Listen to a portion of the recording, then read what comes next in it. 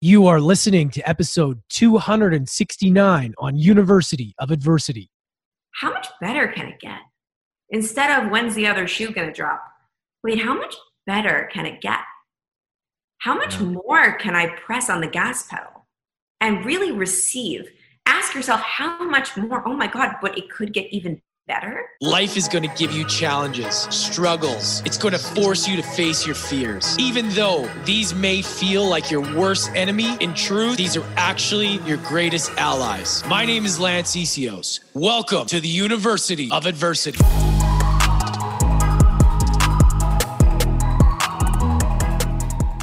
And we are back. What is happening, everybody? Thank you so much for joining us at University of Adversity. If this is your first time here, I just want to offer a warm welcome to you. If you're a regular listener, welcome back, guys. Appreciate you. If you are brand new, I'd really appreciate it to hit the subscribe button wherever you're listening to it. I promise you won't be disappointed. We got lots of great humans coming on the show and lots of value, so I don't want you to miss that. When you subscribe, it just automatically downloads to the platform that you're at.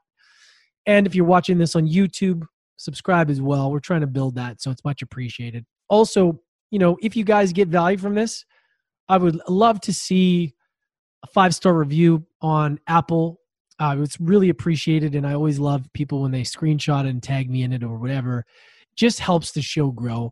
It really does, and seeing those reviews, it really helps me know that I'm making impact.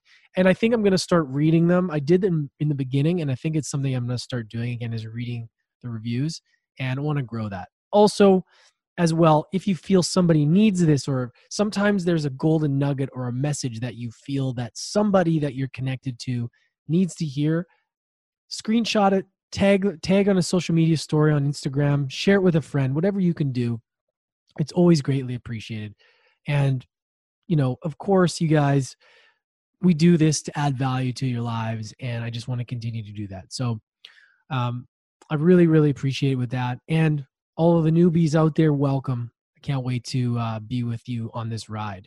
So today's guest, her name is Jen Gottlieb. Such an awesome human being with such a great conversation, and I know this won't be our last. We unpacked her incredible story of she started out in Broadway. We'll talk about her journey through that. Her incredible story of manifestation in her life, the right, the wrong ways to do manifestation, how it all works, and how the law of attraction works. I promise you that you will not hear a real life story that has come true. Well, at least I haven't, as clear as I've heard today as it happened for Jen. And it really, it gives me a lot of hope, because a lot of times when this stuff, we hear about it, and a lot of people fail with this stuff, with manifesting in law of attraction. And there's certain things that you have to do right. And if you don't do them, you will fail. And I promise you that you're going to learn that in this episode on the right things to do. We also get talking about, what is fear, how to get through it, adversity, all of that stuff, so that you guys can feel empowered to take action in your life. And we talk about some top secrets, what good PR is, why you need PR, and the best way to utilize that and the best way to get PR. It's very interesting for any of you entrepreneurs listening.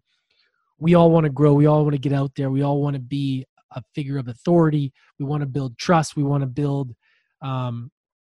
be the go-to person in this space out there, whatever you're doing. And I think this will be very useful. Jen, let me give a little bit of background about her. So after 14 seasons, she was running as a co-host in the VH1 and starring role in the Broadway National Tour.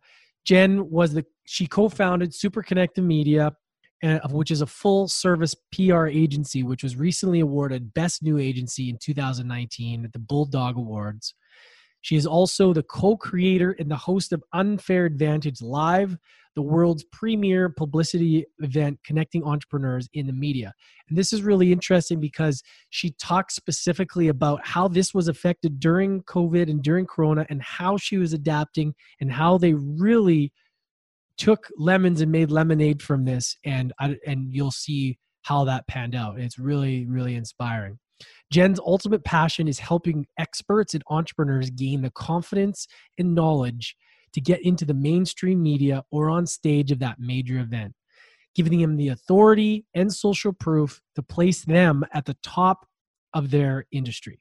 Jen has been featured in Forbes, Business Insider, Shape, Women's Health, Well and Good, CBS, Good Morning America, PBS, and in Goop as one of the top 11 professionals helping people find satisfying careers and helping them take off. So, as said, this was a great conversation, and I highly suggest you guys check out her Instagram, follow her.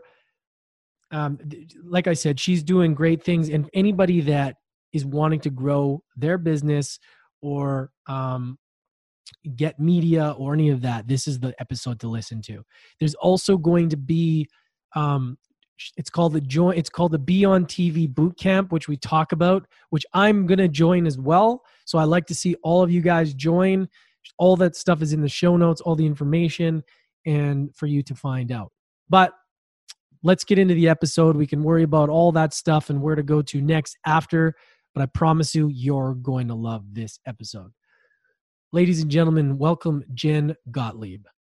And here we are. Jen, we made it happen. How are you doing today? Thanks for coming on the show. Made it. So excited to be here, Lance. Thank you. Looking at your background in New York City, it's beautiful. How's everything been for you? First of all, kind of getting into where we are in the world, this craziness that has happened, and it's talked to so many different people, and it's impacted people in so many different ways in their business, in their life. I guess just to kick it all off, how has the last 6, 7 months, 8 months, however it's been, I can't even remember now, how has it been for you in your life? And how has it been in your business? And how have you had to pivot with all this stuff? This has been an unbelievably transformative time on every single level. So one of my favorite quotes of all time is sometimes this shit has to happen for the shift to happen. And that's been a through line of my entire life. And the moment that shit hit the fan with coronavirus, and it really came out of nowhere for us, we didn't expect any of this. Sorry, there's my dog. She likes to hang out with me whenever I do any kind of recordings. She needs to make sure she's on my lap. So I don't know if you know much. I'll start with business and then I'll talk about my personal life. Our company was the majority of our revenue. We have our PR agency and then we had live events. We did an amazing event called Unfair Advantage Live in New York City. We connect entrepreneurs to the media, and we have an event coming up. The majority of our revenue came from these events, live events. So as you know, no more live events could happen. So we really had to make a massive pivot in our business. And it was really, really necessary for us to make a pivot, even without change, without corona. We needed to make something else happen for our business other than the live events anyway. And we felt that in our soul. We just didn't know which way to go. And this kind of forced us to figure it out. And I think the coronavirus quarantine, all of this helped a lot of people kind of force them. Sometimes we know what we have to do, but we don't take action until we really are pushed up against the wall. And because we were pushed up against the wall, we're like, all right, we got to do this. We got to figure out how we're going to pivot. And we decided to do a whole new model of events, I guess you would call them. And we did a challenge. We did a Be on TV challenge where we taught people how to get on TV in 5 days. And we've never done a challenge before, and we didn't know if we were going to like it. We didn't know if it was going to work. We didn't even know what we were going to sell. We were just doing this challenge. We're like, let's just see how it goes, kind of throwing spaghetti at the wall. And what happened was magic. And it was really oh my God, shit has to happen for the shift to happen. Because once we did that challenge, we were like, this is amazing. It was so powerful. It was so fulfilling for us. It was the perfect thing for Chris, my partner, and I to do with our personalities and the way that we like to teach and the way that we like to show up. We're like, this is even better than live events. We're able to connect deeper. We're able to, do it, go in even further and do it over 5 days and not have to have all of the stresses of a live event, but have a similar transformation. So we ended up then during that challenge, in the middle of it, creating a back-end program because the people in the challenge wanted something else. And we're like, okay, I guess same thing. I guess our back is against the wall. We're forced to create a new program, and we created a new program. And this has been an unbelievably lucrative new arm of our business now. It turned into the Beyond TV Bootcamp, and we now have the Be Seen Accelerator, and an entire new portion where we no longer have to do live events. And it's been unbelievably successful for us. And this would not have happened if coronavirus didn't happen. Of course, coronavirus was a terrible thing that happened, but I think a lot of people in business had an opportunity to make huge shifts and transformations, and we did.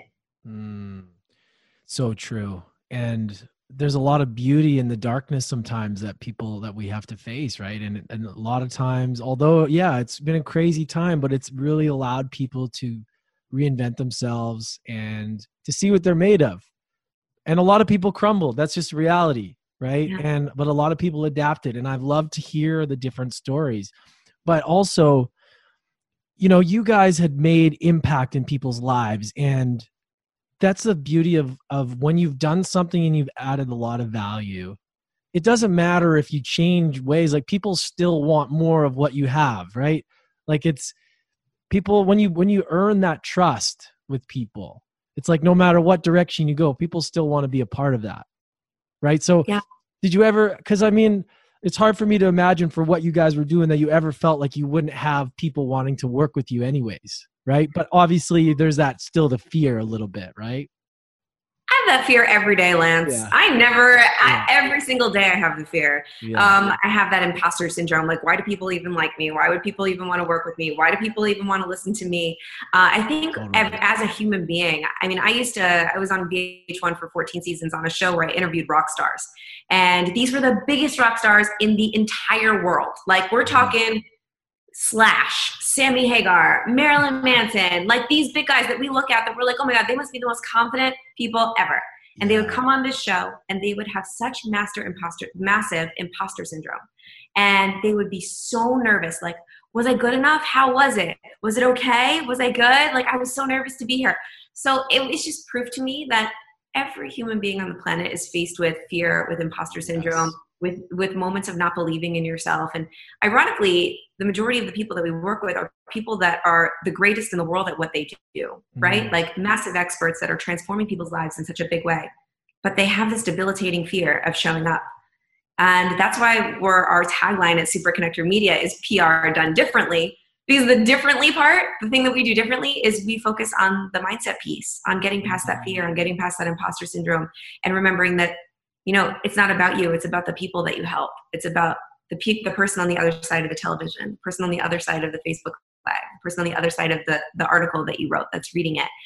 And that when you refocus and you remember, oh my God, it's my responsibility with the stuff that I know to get over my fears and show up and be visible for these people so that I can help them, because I've been given these gifts to be able to help them. So it's not about me.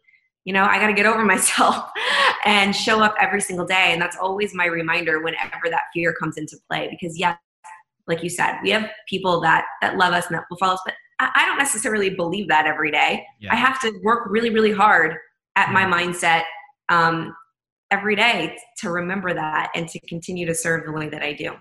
I'm so glad you brought it up. It's so true. And especially even in podcast world, and I've really realized we put these people on pedestals, like these big names. And sometimes, why are they talking to me? Like, how am I worthy to talk to them? And when you realize that we're all just human beings, some are further along. Some are really good at hiding how they feel, at putting on this facade.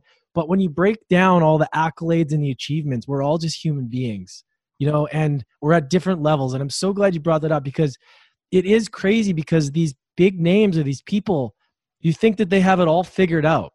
We assume that oh yeah, you're here, you're there, but they're scared too. They're a scared little boy or scared little girl about certain things. And that's what I've really realized, as well as the humanness of connecting with people and realizing that we're so similar that way. And I don't think that ever goes away, but we have to show up and we have to figure out what is it that's kind of holding you back from doing that? Because you're right. It's the person on the other side, is that you're robbing them of your gifts because of our own fears. Yeah. Yeah. I love it. I mean, what I say all the time, I have to remind myself, like, everybody poops. Everybody poops. We're all humans. We all put our pants on in the morning. Yes. We all have insecurities. We're all nervous. We deal with media, and a lot of entrepreneurs think that media are so scary, right? And they're on this pedestal and there's, oh my God, like I'm petrified to talk to them. And we bring them on, or I have conversations with them one-on-one, and they have just all the same fears that we do. They even say to me, oh my God, Jen, I'm so scared to talk to your community because they're so amazing. And I'm nervous to talk to them. I'm like, are you kidding? They're petrified to talk to you. So when we can remember that everybody's a human, people are people are people are people, then it really, it takes that edge off. We're all at the end of the day struggling with similar things. And we're all not struggling with similar things. We all, you know what I mean? Like everybody has incredible things going on in their life, scary things going on in their life. We're all humans. So when you can remember that, it takes the edge off, takes the fear out of it a little bit. Totally. What do you see as being the biggest thing that comes up with people? Like these people you're working with, these entrepreneurs, these highly successful people. What is the most common thing that surfaces that you're like, wow, this is just the same. I'm just noticing this everywhere. Yeah. Well, fear shows up in a couple of different ways, and it's really sneaky. Fear is a sneaky bitch. Okay. He likes to come in and convince us that it's one problem, but it's really just fear. And the top ways that I would say that fear comes in and like kind of keeps us stuck. Number one is perfectionism and having to have everything ready and perfect. So the first thing that I hear people say when I'm like, oh, you should be in the media, or you should just be getting yourself out there. Oh, my website's not ready yet. My funnel's not perfect. I need to lose 10 pounds. It's not perfect. It's not ready. So what perfectionism really is fear, because fear's job is to keep us exactly the same, right? Because as long as we're exactly the same, there's not going to be a tiger or a lion right for chasing after us, which like that's sort of how our brains are programmed from when we were initially created as humans on this planet, right? So as long as we're staying the same, we feel comfortable, then, nothing's going to chase us and kill us and whatever. So fear comes in and says, no, you're not going to take any action until it's perfect. And guess what? It's never going to be perfect. So you're never going to take any action. So perfectionism is the number one thing. And so we always say, like, just do it. It doesn't have to be perfect, especially today. Especially people do not like watching perfect. They don't relate to perfect because nobody's perfect. I don't want to look at somebody whose life is completely perfect because mine isn't. And so I'm not going to relate to them. And I'm going to be like, oh, fuck off. I'm not sorry if I get girls in your podcast. Oh, but I swear. Yeah, please. I don't even get that. Like, I can't relate to that. And so if you realize that perfectionism and having to have it all ready and all together before you take action is just fear saying, hey, don't take action. Yeah. Then just do it messy. Do it imperfectly. Do it anyway. It doesn't matter. And then the second one always is imposter syndrome and feeling like you're not good enough, or you don't have the accolades, or you aren't as good as somebody else, right? Or, who are you to be talking about this topic? Or who are you to be interviewing that person? And it's that little voice in the back of your head. And I still deal with that every day. I still deal with it, even though I'm like, why do I still deal with that? Like, it's ridiculous. I hate to say it, Lance, but I feel like imposter syndrome is a forever thing because every famous person I've ever talked to has it. So what we do, and the way that I like to get over fear, I have two things that I do, and I'll share it with you and your listeners because I think it's super, super powerful, because I have it every day too, and I got to do the things to make it easier for myself to move forward even when fear comes, because fear is going to come no matter what. It's going to come in the way of perfectionism, imposter syndrome, comparisitis, right? That's a big one, comparing yourself to other people and not taking action because they have it going on better than you. So I talk to fear like it's my buddy, because fear is going to be there. Fear is not something that you can get rid of. It's going to be there, and it's a good thing. We like fear, right? Because when we can bust through fear, we become more confident, or when we can feel the fear and do it anyway, we create more confidence each time, and that's how we grow. So I'm like, hey, fear, what's up? I see you. I get it. I acknowledge it. My perfectionism, my imposter syndrome is coming in. That means there's fear. Hi. And then I put fear in the passenger seat of the car. So I envision I'm in a car. Fear is next to me. It's there. It's in the passenger seat. And I just say, fear, you are here. You're along for the ride. You can come along, but I am driving. And you cannot touch the radio, and you cannot touch the steering wheel. You can just be there and come along for the ride, and that's it. And then when I put fear in the passenger seat, it kind of makes me feel like, okay, I'm gonna do this with fear there. It's going to be scary and it's going to suck. But when I get on the other side and I do it with fear there anyway, I'm going to be like, F you, fear, haha, I did it. And I'm going to feel like any other time that I'm scared, I know that I can do this, and that's going to make me more confident, and there's going to be growth on the other side. So that's one of the powerful ways that I get rid of that fear of being seen and being visible and just go do it anyway. Yeah. Acknowledging it and not fighting it is key. Yes. Like that, allowing it. I mean, it's essentially your ego just trying to keep you safe.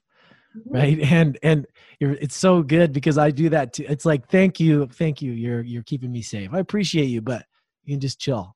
It's all good. I got this. Right. I got this. That is just so interesting how us humans work too, because, and in certain days it won't be as present. And in certain days you got to do more, to get past that. So how do you prime yourself up? Like say you got a huge thing and you're like, oh shit, like I got to do this. I got to talk to this person. I need to be dialed in, and maybe like just telling yourself isn't going to be enough. Like, how do you get like primed up? So you're just like, boom, I got this.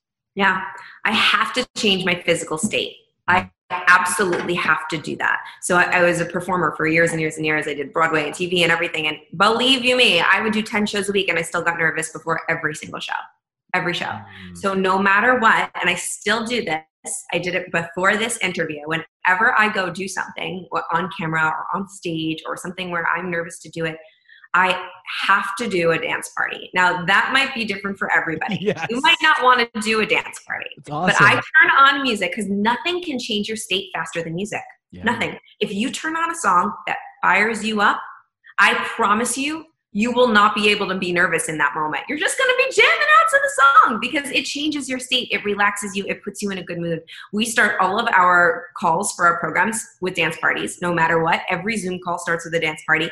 It just gets you relaxed. It gets you in your body and out of your head, right? And pumped. So that is like my number one. If I can't do anything else, I put on a song that pumps me up and I dance around the damn living room. Or even just if I'm even in public, like I don't really care. Like I'll put on my headphones and I'll just like dance it out and go for a walk or go for a little jog.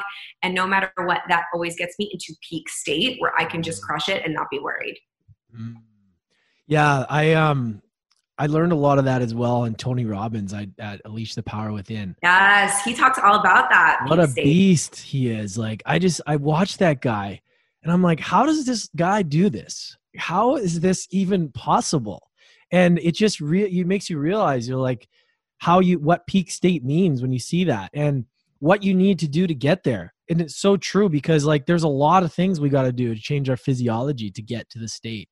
And we always know when we haven't done enough, when you there's days where I'm like, I could have done more to get up for it, but we know there's like the perfect time, even like the cold shower, the dance party, the doing the things. And you're like, I'm dialed in, like the breath work, the meditation, whatever it is. It's like, yeah. And it really helps. And it's almost like if you didn't do the thing that works, the fear almost wants to mess with you a little bit more. It's like, you could have done better, but you didn't. It's kind of fun. Sometimes you just, for some reason, don't do the thing that works. Yeah. Right? We all have that moment where we're doing the thing that works. We're doing the thing that works. Like, yeah, this works. This is amazing. I'm getting growth. I'm getting success. Like, I'm getting better. I'm getting momentum. And then all of a sudden, for some reason, you stop doing the thing that works. Right? Have you read The Big Leap? Like that's like the whole upper limit. I've heard of it though. I'm going to write it down though and put it in the show. Please read that book. It is it talks about our upper limit, and how to get past that. And I used to be the queen of doing something and having it work. And then for some reason, not allowing myself to get to my full potential and just taking a few steps back subconsciously, stopping doing what works just to get back down to normal, right? Because like we said, our ego wants us to be safe.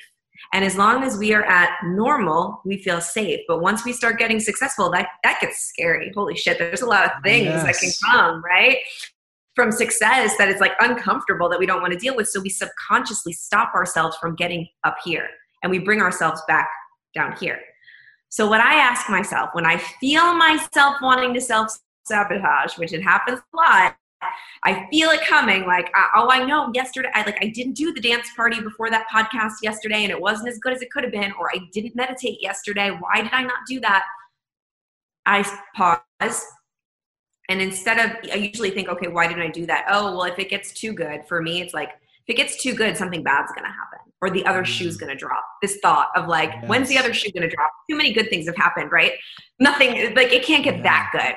That's a lie we tell ourselves. For some crazy reason, someone made that up, that if it gets too good, something bad's going to happen. But what if we asked ourselves, how much better can it get? Instead of when's the other shoe going to drop? Wait, how much better can it get? How much more can I press on the gas pedal and really receive? Ask yourself how much more, oh my God, but it could get even better. There is space for it to continue to get better. And then to each new level, I ask myself, okay, how much better can it get? Can it get better than this? It can get better. And then you get to the next spot. How much better? How much better? And just keep asking yourself that instead of thinking, oh, when's the bad thing going to happen? Yeah. And I used to do that with alcohol a lot, because I think a lot of people do this too. It's like you feel good all week, and then it's like, let's reward ourselves and just like get just wasted and then have to dig ourselves out of this hole. I used to do this self-sabotage all the time because I was in the bar industry for a long time. I'd be feeling good, and I'm like, well, let's just punish ourselves with booze. And then I'd be like, why do I do that when I know that it hurts me? And that can be with food, that can be with a lot of different things. Yeah. I don't understand why we're programmed like that. It's crazy how we're afraid to be our best. Like it's some sort of, I don't know, some sort of programming internally in our subconscious where it's like, oh, I'm here now, so I better knock myself off. And it's like, why?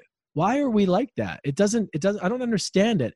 And I think as well too, it's really looking at, because the good and the bad is all a made up perception too.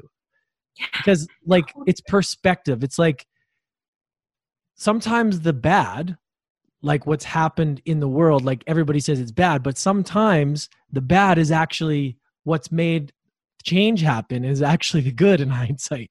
Not to say that this is, I have to always say, like, I'm not saying it's good what's happened, but there's times when there's a situation that may seem as bad or challenging, but it's actually going to be the thing that helps you grow. So really it's like, what is bad and what is good? Getting on this roll and feeling great is amazing. But then, if something comes at you, it's like, all right, well, this is probably going to make me better anyways. But it's looking at it like that, right? It's all perspective. We get to decide if we live in a good world or a bad world every single day we wake up. It doesn't matter what situation you are in. We get to decide if it's good or if it's bad, if it's happening for us or if it's happening to us.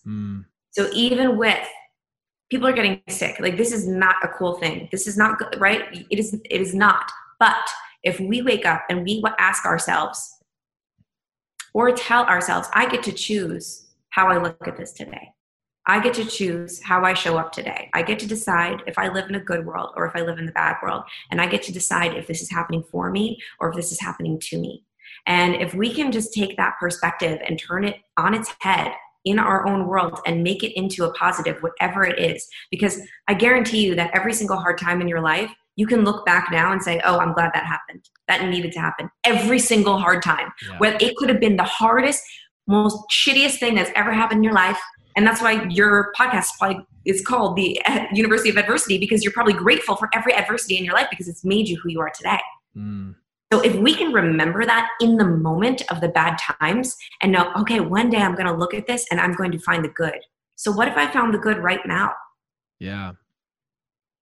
Yeah, it's so true. And it really is. And also, I think about it to people and they go, oh, I'm not getting the success. And I think about it in my own life. But then I go, well, how would I teach anybody if I just got it all right the first time?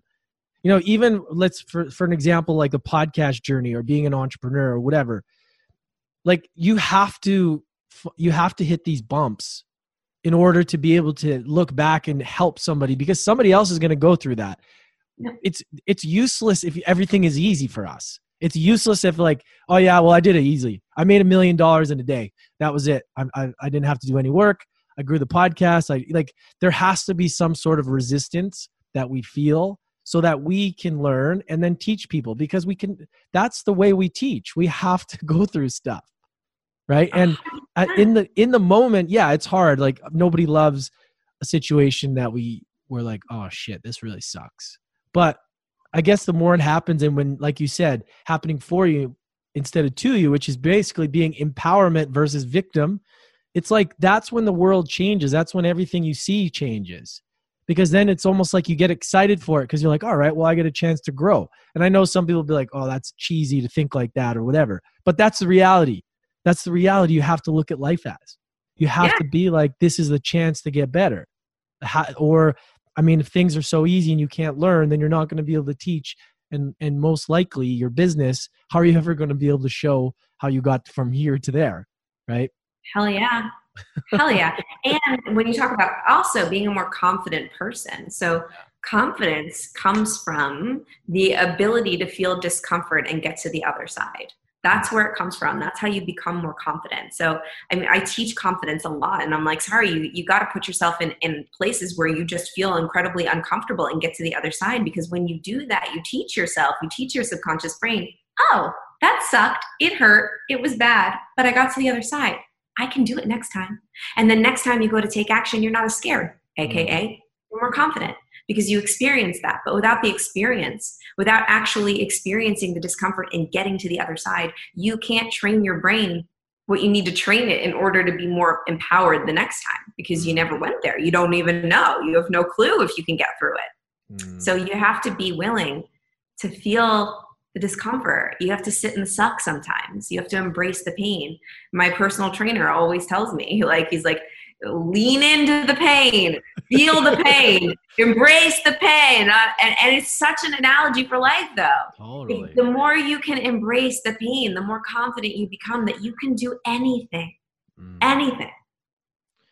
Yeah, it's the hardest workouts that end up being the biggest reward too. Oh yeah. You're like ready to puke. You're like, fucking hate you. Stop pushing me this hard. And you're like, I love you. Yeah, exactly. I want to circle back to kind of like your interesting background. So and this is really interesting because I'm sure that you developed a lot of the skills that you have today from what you did in the past. You know, I was a former hockey player, an athlete. So now I look back in hindsight and I realize a lot of the things that I've learned came from that. So I want to kind of circle back to when you were younger in Broadway and living in that world. First of all, like, what was that like? Walk us through that. And how old were you when that started? And yeah, kind of explain to us kind of the mindset that you had to have as a kid going through that stuff. So I've been a performer since I literally could walk and talk. I was singing and dancing on tables, and I was a child actor, and I was just, it was ingrained in me. And I think if there's anybody listening that is a performer, actor, singer, dancer, creative, like it's in you. And if you don't do it, it's like something's missing.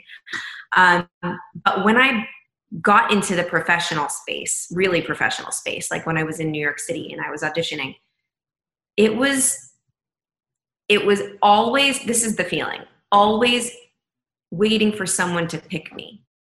So I was constantly walking into a room saying, am I good enough? Am I pretty enough? Am I tall enough? Am I smart enough? Does my voice sound right? Like, am I good enough? Do you like me? Will you pick me? And doing that 4 or 5 times a day to different people. Please like me. Do you like me? Waiting for someone to choose me. So I spent the majority of my life putting the power in other people's hands. And I think a big reason why I do what I do now and why I love what I do now is because I still get to perform, aka I get to speak on stages and throw events and things like that. But I get to choose myself. I get to choose, right? I get to choose how it happens, and I get to do it on my own terms and not have to wait for somebody to pick me. But I did learn the greatest lesson of my life during that time when I was in, especially Wedding Singer, the Broadway national tour that I did. And that's the lesson that I bring with me to absolutely everything. And just to tell the story in maybe a shorter, condensed way, when I was in school, I went and I saw the show, The Wedding Singer on Broadway. And when I saw the show, I saw this one role, the role of Linda, which is the bitch that leaves him at the altar. I don't know if you've seen the movie, The Wedding Singer. I've seen the movie. It's amazing. Yeah. You know Linda the bitch? Yeah. Okay. So in the show, she's this hilarious character. She has 2 huge songs. And I watched the show, and God came down and said to me, you need to play that role. I was like in school. There was no way for me to play the role. There was no audition. There was no nothing. I was just like, I need to, this is my role. I want to play it. I looked at my friend who's sitting next to me. I said, I'm going to play that role one day.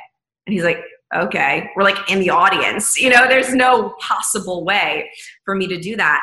And I actually, at the time, my mom had given me the book, The Secret, and I started learning about this thing called the law of attraction. And I was kind of like, this is woo-woo bullshit. Like, I don't really believe it. But God, if it works for Oprah, because then I heard Oprah talking about how she manifested her role in The Color Purple using the law of attraction. And I was like, all right, maybe there's something here. Maybe I believe it a little. So let me try a little bit. And so I did like an experiment. I was like, I'm going to manifest this role of Linda in the Broadway show, The Wedding Singer.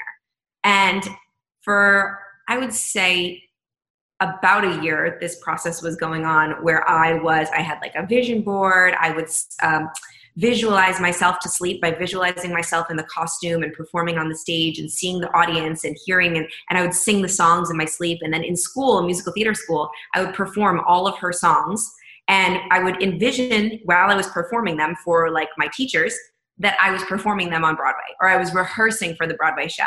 And I had tricked my mind to believe that this was my part. Like, I'd done it already in my mind a million times. I like made that fake memory in my mind. And what that does, and what I've learned that it does over time from using this tactic and this tool to create things, is it doesn't magically make the things happen, but what it does do is it makes the fear of getting that thing a lot less. So you're able to take action a lot easier. So when my first audition came and I got to the final two and I didn't get it, instead of saying, oh, I suck, I'm never auditioning ever again, and clearly I'm not good enough, I was like, oh, no big deal. That it's just not right now. I'm going to keep going. And then when I kept auditioning and snuck into a different audition and like did absolutely everything that I could, and then I got the understudy and not the role, I could have been like, God, forget it. And like after years of trying to make this happen, I could have just not, but I made that visualization in my mind so clear that this was going to happen no matter what. I kept going and I kept going and I kept going.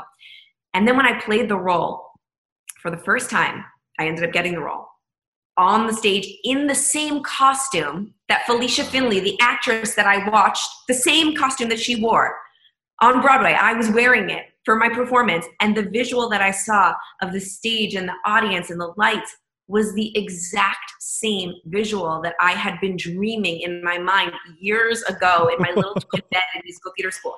When that moment, I have goosebumps right now. I do have goosebumps too. I was just going to say, I didn't want to cut you off, but yeah. It's okay. But when that happened, I walked backstage and I collapsed on the floor and I was like, this is real. Anything that I want, I can create with my mind. Yeah. I can, because I did. It was insane. So as hard as being an actress was, and it was hard, and it's not, that lifestyle is not something that I think I want to do again. I'm just going to do it my own way. That lesson and that experience has completely changed my life forever. Wow. I'm so glad you told that story, because that concept is so misunderstood, the law of attraction. Like, I had Jack Canfield on. I said, look, you got to explain this to people because they're getting it wrong. Like, and he explained it. And I love how because people think I'm going to wish for a car and get a car. I'm just going to think of something and it's going to happen. But like, you actually have to embody the stuff. You have to be doing the things that you would be doing in that moment, right? Like you have to pretend like it's already happened, essentially, right? Like you have to act and feel and do the things that you would be doing if you were that person already. But there is an action that has to happen in the law of attraction too, that I think people forget, right? Like there's actual stuff that you have to do and think, and it's not easy, right? You have to continually go and revisit that, right? Like, how many times did you revisit that in your mind? Like, it wasn't a one-time thing, right? Every single day. And not only did I visualize, you can visualize all day long. If you don't take action, nothing's going to happen. The action piece, the piece that's missing, like, you got to do the scary thing. And the only thing that the visualizing does is it makes the scary thing less scary, and it makes the opportunities more prevalent. So when the opportunity presents itself, it's like, oh, there it is. Like there's like green, like neon lights pointing at it, and you'll go that way instead of, if you weren't doing the visualizations, maybe you would take another path, right? And you wouldn't get to that thing. So you have to take action, yes, in being what you want to attract. So you have to completely embody it. I do a future gratitude list every single day of my life where I say that I'm grateful for things that haven't happened yet as if they've happened. So I experience them as if they are happening to me. Like, even if it's something so small, like I'm so grateful that I had the most amazing podcast recording with Lance. It was incredible. We were in flow. We had the best conversation ever. It didn't happen yet. But because I visualized that and I felt gratitude in my heart, like it happened already, I'm going to be more confident coming onto this podcast with you that it's going to rock because I already experienced gratitude. So it's doing little things like that that just make the action steps, which is the most important part, easier. Gratitude. And again, another thing that I've started to do as well is, like, I had the book The Magic. And the book The Magic by Rhonda Byrne. So I was very against that stuff because I thought it was all cheesy bullshit until I started to do The Magic is like all about a 28-day gratitude practice. And I started to do that and my life changed. I started to become grateful for everything. And I didn't mean, like, it was like I started to notice things just changing and I had no idea why. Like it's so hard to explain, but I mean, even if you get into like Dr. Joe Dispenza and you get into Bruce Lipton, that does something to your state, your brain. You actually change your state. And that sense of gratitude is like the highest level of vibration and things just happen. And gratitude is such a profound thing. And I'm glad you talked about the future gratitude because I started changing it up too. Like 5 things I'm grateful for now and why, and 5 things I'm grateful for in the future. And that is powerful. I've heard a lot of people have success with that. Yeah. And you have to put yourself in that future place and really feel what it like, because you can think about all you want, but it's the emotion and it's the, what does Dr. Joe Dispenza say? It's like, it's the future thought with elevated emotion or something. Or it's like having that projection or that thought and then like getting really clear and really feeling it. That's what makes it come into reality. And it's like you've seen it before already, right? So when it comes, it's not like a shock. It's like, oh yeah, well, I've already seen this, right? Like it's easy. It's amazing how this stuff works, but a lot of people just don't get it right. They think of it as woo-woo, yet they aren't willing to really try it out. Well, what we tell people is you don't really have to believe in anything 100% because we're humans. I don't think anybody believes in anything 100%, to be completely honest. I know I don't like anything 100%, but you just have to believe a little bit more than you don't. Like 51%. If you can believe in something 51%, that'll get you to that first tiny action step. And once you take that first tiny action step and you get a little win, that's going to kick off some chemicals in your brain like serotonin and dopamine and all of those good feeling hormones. And then you'll be like, that worked. Maybe I could believe 52%. And then I'll take another little action and then another. So we only say, like, if you want to start trying something, you want to get in the media or you want to start playing with the law of attraction or whatever, you don't got to believe 100%. Please, I don't. Believe a little, tiny bit. Get to that first little baby try. Dip your toe in the water. And then when you get a win, oh, I got a win. That feels good. Celebrate that win. And that will get you to the next step. And then that next step will get you to a bigger win. And that bigger win will get you to the next step. And then you create momentum. That's how that works. Then you create motivation, right? The motivation fairy doesn't tap you on the head magically one day and say, oh, you're motivated. No, you get motivated by winning. So in order to win, you got to take action. And in order to take action, you just have to believe a little bit more than you don't. I love that. How did you, I'm still like, I really want to look at your, like unpack how things have changed over the years as well. Because I'm looking at how you were a host, you were interviewing rock stars, and that was a different era, right? As far as like how things were done. I mean, there wasn't, what year was that? Just for perspective, was it pre-social media or was it? social media was there, but it like there was Twitter and there was Facebook, still barely Instagram. Right. Barely. So around 2006, 7, 8-ish. Yeah, it was just starting. So, okay, this is interesting. So how was that going from there?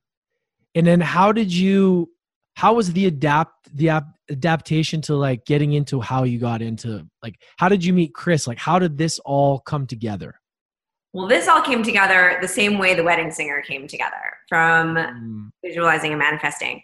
But I guess, how would I tell this? So when I had a big University of adversity, like shit hit the fan. So the shift had to happen in my life.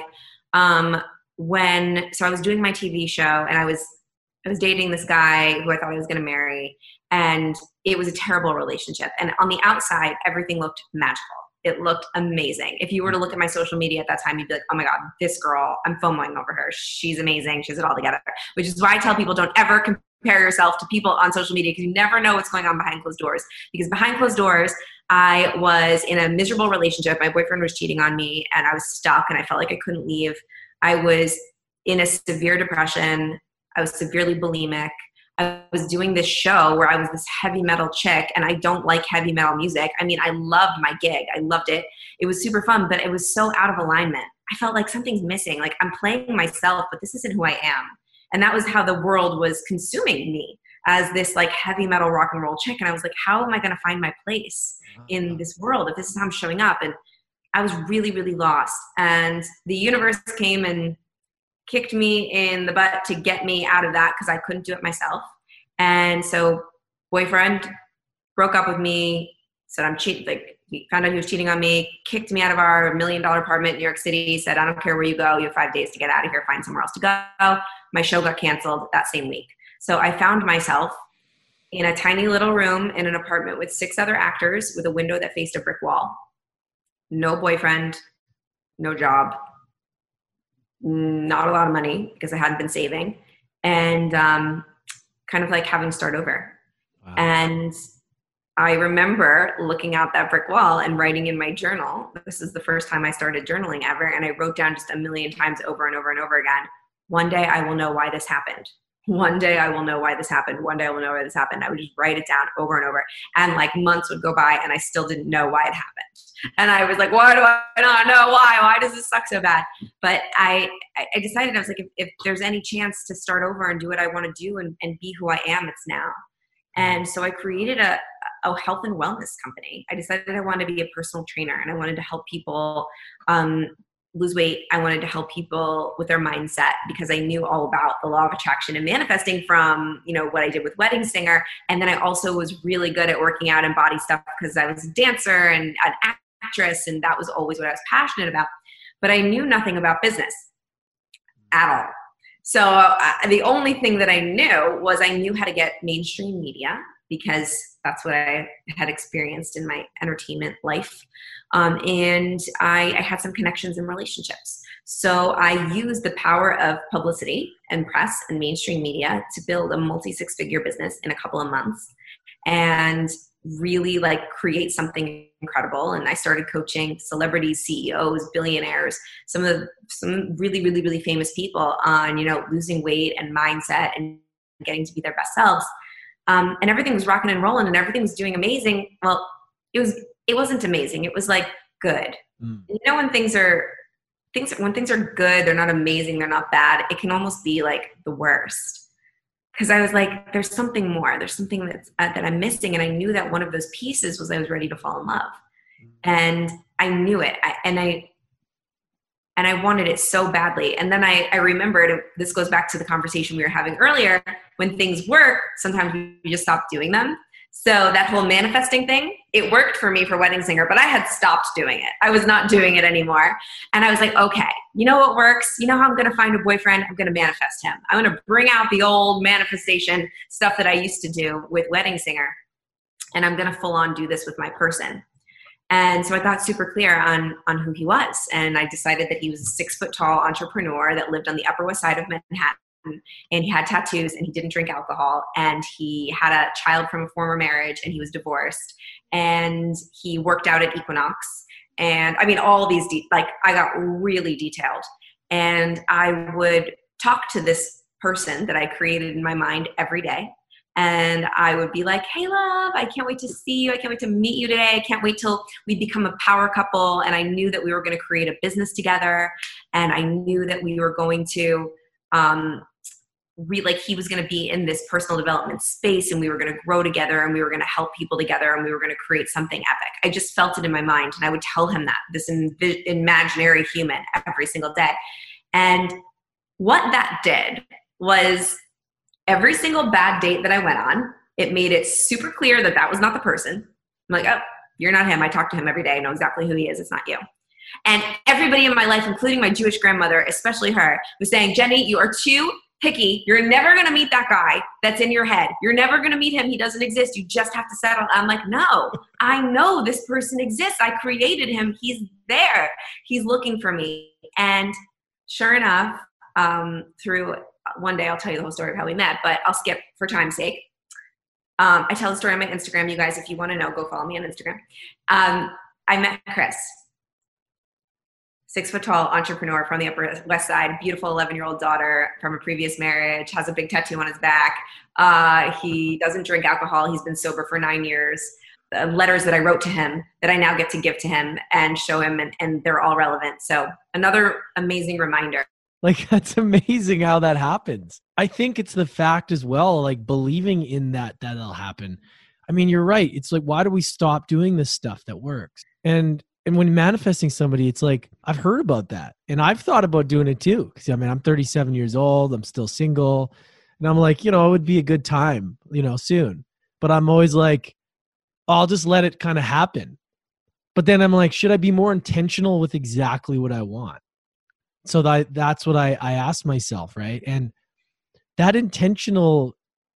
being intentional and really getting clear, and then just doing the things that are going to line up with that, I guess is a way better way than just allowing it to just accidentally happen. But then can it happen that way anyways as well? It can. But I was way more open to receiving it because I had been preparing myself. And I don't think I would have been open to receiving Chris if I hadn't done that work, because I was really closed off. I really was. I didn't know what I wanted. I wasn't ready to bring someone in, but because I had all that practice thinking about me and him and what we were going to do together and talking to him and experiencing him before he came into my life. The day that he came into my life, I was open and ready for him to come in. I've been waiting for you. Wow. So that's where it works. And I was way more open to doing things. Like, the reason that we met was because I was walking down the street one day, and I used to work at this one gym ages ago, and I had gotten fired because they found out that I was training people on the outside and creating my own business. So I had never gone back to that gym ever again. And years later, Equinox purchased the gym. So technically I could go back. There was nobody there that worked there that fired me or anything. And I never went back. And I was walking down the street, and suddenly, like, I just got this massive feeling. I was like, I need to go back to that gym. Like, there's someone that I need to meet there. I just felt it.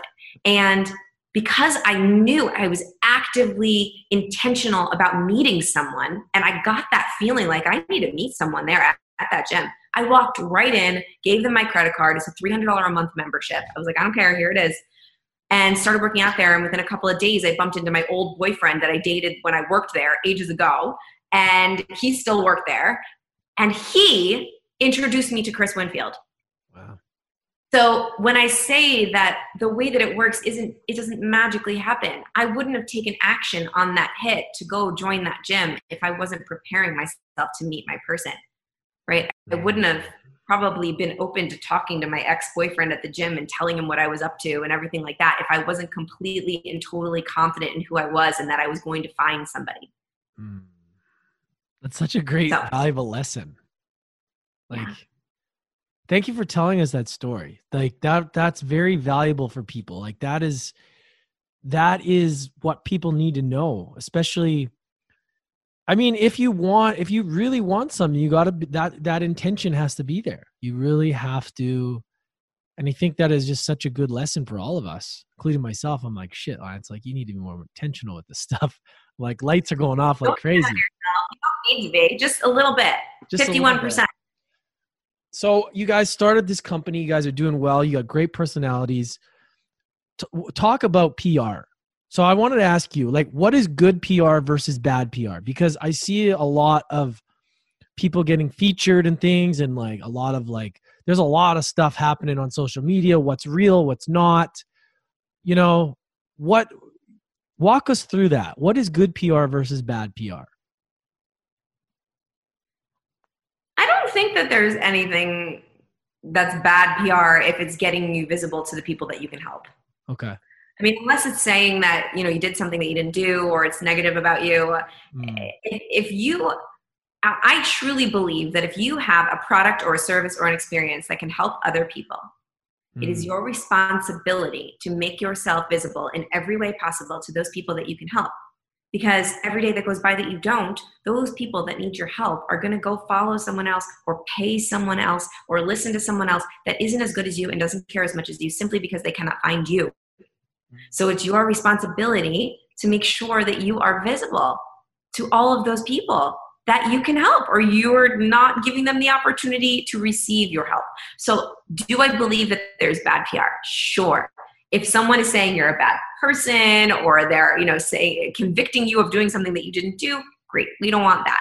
But getting your name out there, even if it's using old stories of like me talking about something that has nothing to do with what I do now, like Wedding Singer or VH1 or things like that. Like, people think, oh, I can't talk about what I used to do if it doesn't go along with what I do now. That's bullshit. Any kind of story that will make people be able to relate to you and find you and hear what you have to say and get your help, please be visible. It doesn't have to be perfect. What about paying for like publications and stuff like that, like versus like getting recognized?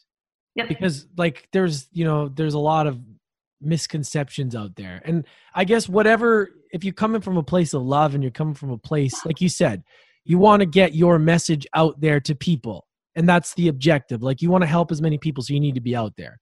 But I guess what I'm trying to figure out is like being authentic versus not, like what do you see out there? And like, maybe like, what are your thoughts on that whole thing?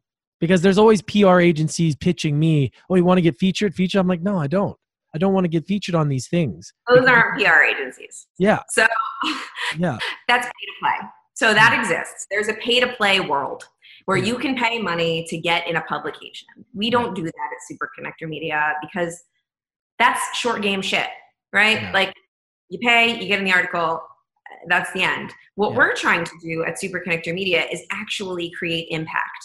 And in order to create impact, you need to create momentum. And we actually, when we're representing clients, like our high level clients, we only work with people for a 12-month contract, because we actually want to help them create goals, reach their goals and their business objectives. And if we're just getting a media hit to get a media hit, that doesn't do anything. We're actually strategically getting media hits where someone is going to talk about something very specific and timely in the news that's going to lead to another article where they can speak about something really specific and timely and help people. That's going to lead to something else. And we actually build, and we actually have a strategy and a roadmap. When you're just buying, let's say you pay $2,000 to be featured in Entrepreneur. Okay, awesome. You're in Entrepreneur, and then it goes away and maybe you leverage it a couple of times, but you don't create a relationship with the writer, with the editor. You don't, there's a lot of the times people can tell that it's pay to play. I can always tell. And that kind of just, diminishes your brand a little bit. So I would always say, do it long game, going the extra mile. The extra mile is never crowded, ever. It's never crowded. People always want the easy way out. If you can go the extra mile and actually write a pitch and actually create a relationship with a producer or an editor or a writer or a journalist and do something amazing for them and create something really incredible and create a segment that was really powerful and came from your heart, that is going to be so much more powerful to you. It's going to be so much more powerful to the person watching, reading, listening. And it's going to be so much more powerful to the journalist or editor or writer that's working on creating that piece as well. And then you guys are going to collaborate again. And then that's going to create an entire momentum track for your PR and your media. And it's actually going to help your business instead of just being spaghetti that you throw at the wall. That's how I feel about pay to play. Yeah, I like that because this is such valuable information because there's a lot of people don't know. People don't know like the steps, like what's good, what's bad. And as far as, yeah, I mean, it's being authentic as possible. So how does somebody leverage TV? So how does somebody, even like entrepreneurs, podcasters like myself, or anybody that's like, they like the idea, they're like, wow, TV, how does that work? Like, how does Yeah. that even fit into everything? Yeah. It's no better time than now to be on TV. Everyone's sitting around watching TV. That's why we be on TV boot camp. Everybody that's listening, I'm just going to full on pitch this because I think it's Perfect. completely valuable for everybody that's listening, including you. Mhm. Lance, sign up for our Be on TV boot camp. The next one, December 7th. We Okay. teach you everything that you need to know to be able to book TV in 5 days. So good, so powerful. TV, oh my God. So I was doing an interview with Dave Meltzer. Do you know David Meltzer? Yes, I actually want to get him on the show. He's supposed to be an awesome dude. Phenomenal. One of my dear friends, and we were having a conversation and we were talking about TV, and he's like, I am doubling down on TV. He's like, you want to know why all these millennials, they don't think TV is powerful? He's like, more money watches TV. It's true. More money watches TV. That is where the majority of the people with the money are. They're watching TV. So maybe they're on TikTok, maybe they're on Instagram, but really they're getting their news and they're finding their experts and they're finding their mentors from the people that are delivering information on television, especially right now. And you can be on TV from anywhere in your pajama bottoms now because you zoom in for TV interviews. So it couldn't be more easy. TV is the best. So join my Be on TV bootcamp and I'll teach you how to get on TV. Well, 100%, I'm going to join. 100%. We'll have that in the show notes too, because I think that's awesome. I'm just trying to maybe just walk us through like what that looks like for somebody. So does that somebody go on like a talk show, or does somebody, and then they create a segment for that? Like, what does that look like? Let's say for a podcaster listening, there's lots of podcasters out there and they're growing and growing, right? I have a production company. We produce podcasts for businesses. Say they want to get on TV. Like, how would that even work as far as creating that for them and getting that opportunity for them? Would it kind of create from their story or talk about their business in a talk show format? Like, how would that work? There's a lot of different ways you can get on TV. Like if you're talking about being an expert on a segment for, let's say, CNN or CNBC or your local news station, we like to teach from relationships. So we would say to find a low-hanging fruit, find a relationship, somebody that you know that is connected to somebody in the media, and then write a pitch. And we teach you how to write pitches in the Be on TV bootcamp. A timely pitch, something that is timely going on in the news right now and tying your expertise in.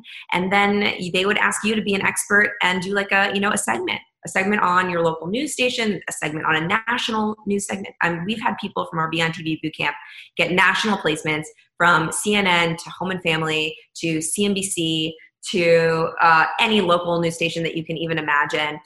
We had somebody on Good Morning America. We've had, it's really amazing. So any kind of thing like that where you're just like, where you're an expert commenting on something that's happening in the news, or getting a full-on feature on, a Facebook watch, that's TV.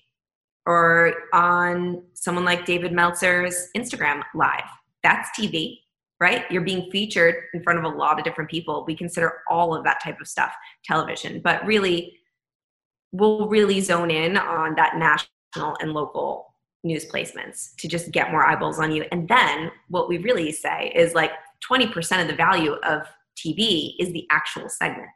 80% is what you do with it after, right? So you could have that segment and it airs for 6 minutes. Maybe some people see it. Maybe some people call you because they saw you on TV. That's amazing.